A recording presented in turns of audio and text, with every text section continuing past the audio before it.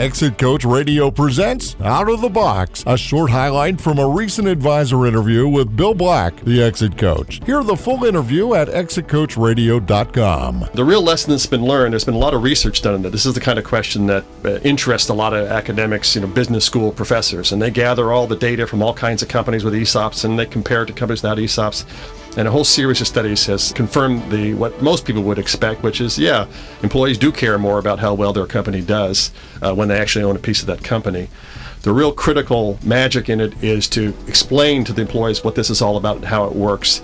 You set up an ESOP, send them a memo written by your lawyer, and employees won't know what's going on. But if you take the time to educate them, teach them how the business works, show them how they can help themselves by helping the company, then you get a tremendous bang on that buck from the employees' reaction. They start getting real frugal, looking for new customers, and the companies thrive.